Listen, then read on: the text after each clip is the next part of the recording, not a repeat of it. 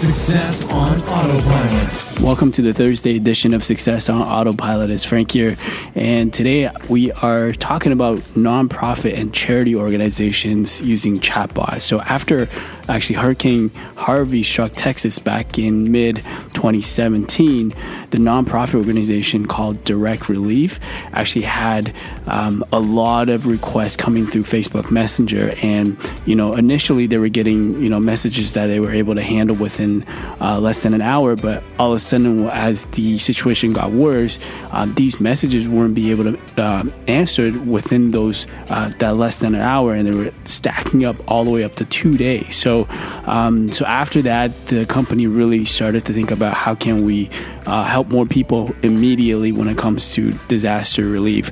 And what they did is they built a messenger chatbot, which now can basically respond within less than a minute of all the immediate questions that people will have in those situations.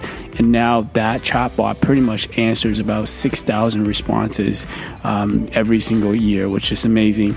And they have actually teamed up with Mind Heroes and bots4charity.com, and they've created the same chatbot for free for any nonprofit or charity to be able to use the same template for their organization. So I'm going to put the link for that template in this flash briefing and also in the Alexa card, so you can check it out.